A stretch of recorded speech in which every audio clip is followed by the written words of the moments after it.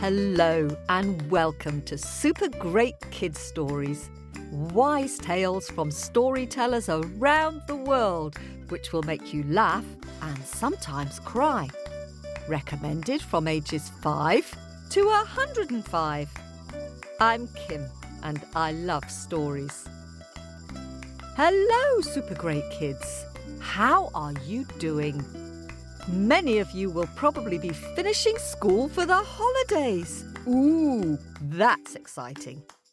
I hope you're being super kind to those grown-ups who have lots to do before Christmas. Maybe you could give them a little bit of space and listen to some of our early stories, ones you might have missed. I'd recommend How the Whale Got Its Sad Song, Ngwenya and the Crocodile, The Fish and the Star, and maybe The Boy and the Snow Wolf. This week, we're giving you not one, but 2 fairy tales. This first one is from Norway. It's a twisted fairy tale about trolls, and it's told by Emily Hennessy. Do you know what trolls are? Yes, there's a troll in the 3 Billy Goats Gruff story. They're huge and mean and a bit like ogres. And just like Baba Yaga the Russian witch, they like eating people. So if you're not keen on scary stories, we've got another story for you, which we'll post at the same time. The Spinning Sisters, which is about a prince and a princess, and it has a happy fairy tale ending. And today, we've also got news about the winners of our picture competition, which we'll announce straight after this story. So, while we have a quick word with the grown-ups, could you have a think about how you would start a story if you were going to tell it? Hello, Super Great Kids. Did you decide how you'd start your story? Maybe once upon a time, or back in the day when animals could talk, or crick, crack, or mouth open, story jump out. Oh, there are so many ways you could start your story. Well now, Emily Hennessy is about to tell us a scary fairy tale called Butterball.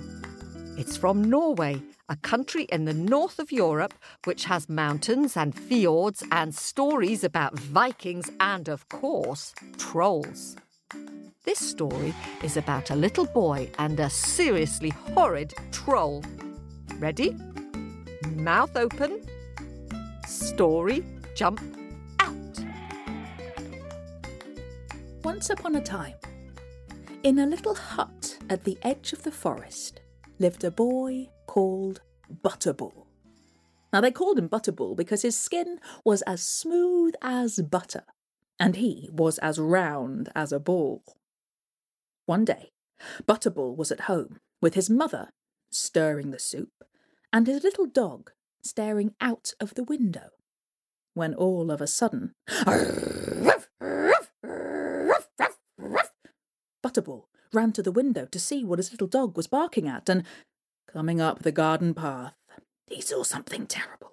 He saw something awful. Coming up the garden path was none other than the troll hag. Oh, the troll hag was awful. She was bony and hairy, with big flapping feet and nails like claws and huge hairy ears, a long snaky tail, greedy beady eyes, and a mouth full of razor-sharp teeth. But that's not the worst bit. The worst bit about the troll hag is that she carries her head under her arm. The troll hag walked all the way up to the little hut and knocked on the door. And then, as Butterball watched in horror, she lifted up her head and placed it back on her shoulders. "Quick," said Butterball's mother. "You must hide under the table, Butterball." And so Butterball ran and hid underneath the table, but the trouble was that Butterball was so big and round that the table wobbled on top of him.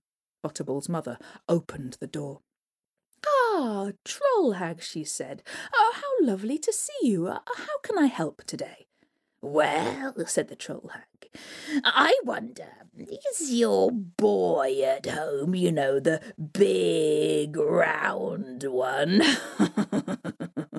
"Oh, I'm so sorry," said Butterball's mother. "I'm afraid he's out today chopping wood in the forest. Can I help?" "Oh, what a shame!" Troll Hag pulled a big brown sack out of her pocket and said, looking around the room, seeing the wobbling table, "It's just that I have a present for him that I thought he might like." Butterball heard his favourite word, and out from the table he jumped. "Beep-bitty-beep, beep-bitty-beep, here I am, where's my present, where's my present?" "Well, if you want it, you'll have to climb into this sack to get it." And before Butterball's mother could stop him, Butterball leapt straight into that big brown sack. And as soon as he was in, the Troll Hag pulled the sack up around him and tied a rope around the top. She flung it over her shoulder and off she ran. Butterball's little dog chased after. Ruff, ruff, ruff, ruff, ruff. But she booted him hard, and the little dog flew up into the air and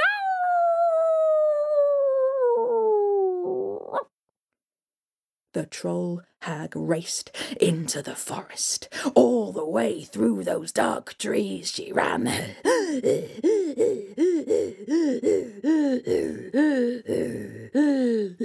But the bag was heavy. "I'll just stop for a little rest and catch my breath." And she put the bag down beneath the tree. And she sat herself down, she lifted her head off her shoulders onto her arm, and it wasn't long before she was snoring away. Butterball reached up, opened up the top of the bag, and climbed out. He picked up a big heavy branch, shoved it into the bag, tied the rope around the bag once again, and then made his way back home. And his mother and his little dog were so pleased to see him. When the Troll Hag woke up, she put her head back onto her shoulders, lifted up the bag. "Oh, that's good. It doesn't feel quite so heavy now. Nothing like a little rest to make work a little easier." And off she continued through the forest, to where the trees grow so close together you can't even see the sky above. She came to her little hut, opened the door. Troll daughter, are you here? I've got something lovely for dinner. It's going to be lovely, lovely butterball stew." And down came the Troll daughter, and together they filled up a huge cooking pot with water, placed it over the fire, waited for the water to bubble and boil, and then splash into the water came the branch. Water everywhere, and when the Troll Hag saw that Butterball had escaped, she was furious. The next day, Butterball was at home, with his mother stirring the soup and his little dog gazing out of the window, when all of a sudden, sure enough, coming up the garden path again, Butterball could see the Troll Hag. She put her head back onto her shoulders. She knocked on the door. Butterball ran and hid under the table. Butterball's mother opened the door. "Ah, how can I help you today?" "Is your son at home?" "No, I'm afraid he's off by the well fetching water. Can I—" "Oh, what a shame, because in this bag I've got a lovely present for him." Butterball heard his favourite word and couldn't help himself.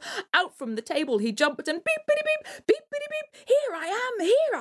Where's my present? Where's my present? Oh, well, if you want it, you'll have to climb into the bag to get it. And before Butterball's mother could stop him, he jumped into the bag.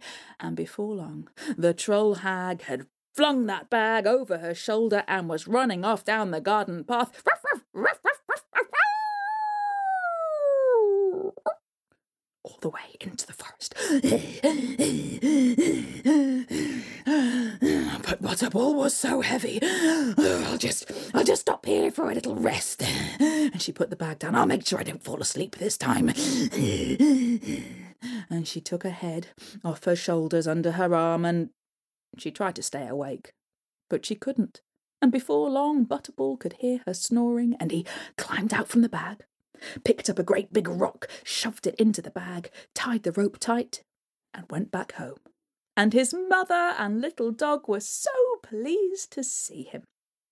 The troll hag woke up, head back on shoulders, lifted up the bag, and oh, it seems even heavier now than it was before. Well, at least I know he's in there. All the way back into the darkest part of the forest, into her little hut. Troll daughter, we're going to have Butterball stew tonight. Oh, it's going to be lovely. She opened up the bag and saw the stone, and she was furious. The next day, Butterball was at home with his mother stirring the soup, with his little dog at the window, when all of a sudden, there she was again, head up onto her shoulders. She knocked on the door. Butterball hid under the table. "Ah, hello," said Butterball's mother. "How can I help you?" "Is your son at home?" "No, I'm afraid he's out gathering kindling in the forest today. Can I help you?" "Oh, what a shame, because in this bag I've got a lovely present." Butterball couldn't help himself. He heard his favourite word. He leapt out from under the table and beep-bitty-beep, beep-bitty-beep. Here I am. Where's my present? Where's my present? "Well, if you want it, you'll have to climb into the bag to get it." And into the bag he jumped before his mother could stop him, and the troll hag was running down the garden path. Ruff, ruff, ruff, ruff, ruff. Into the forest.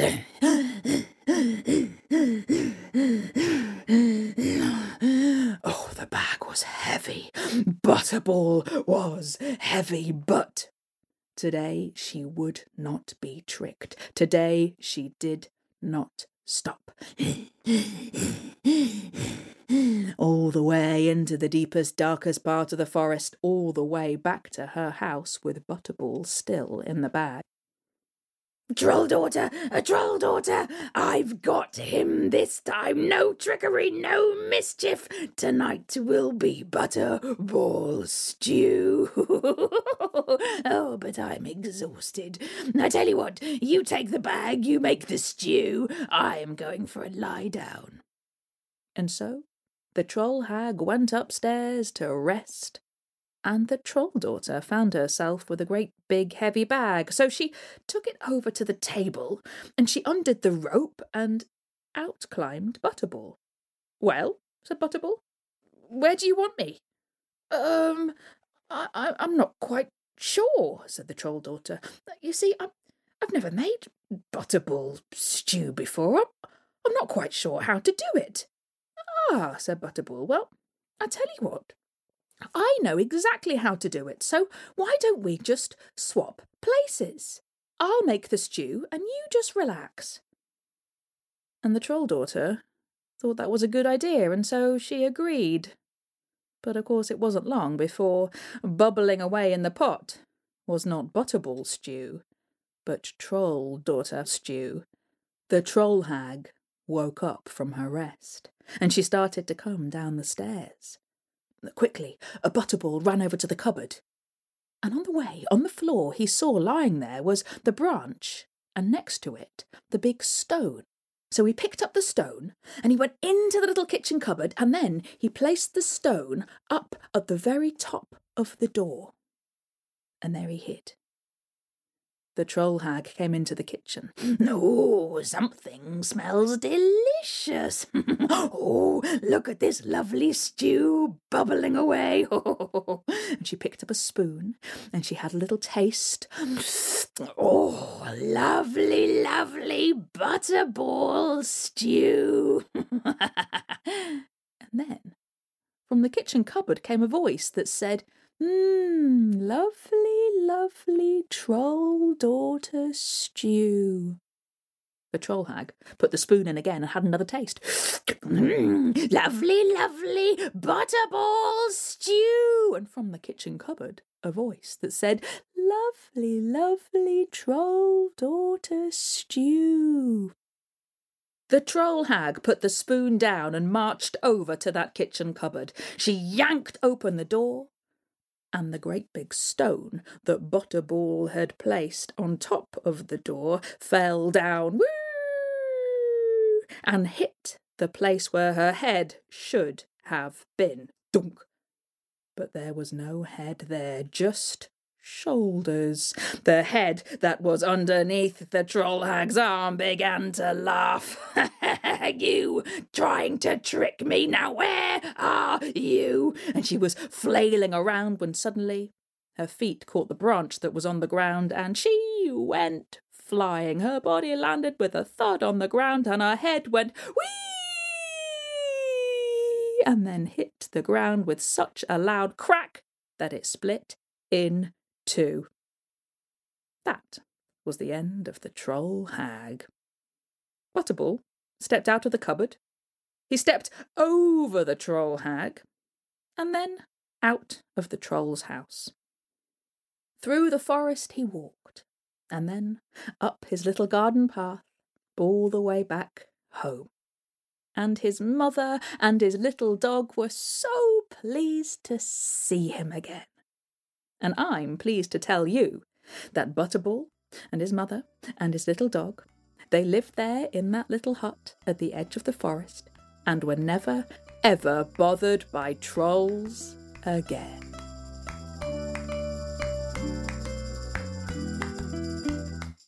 Phew!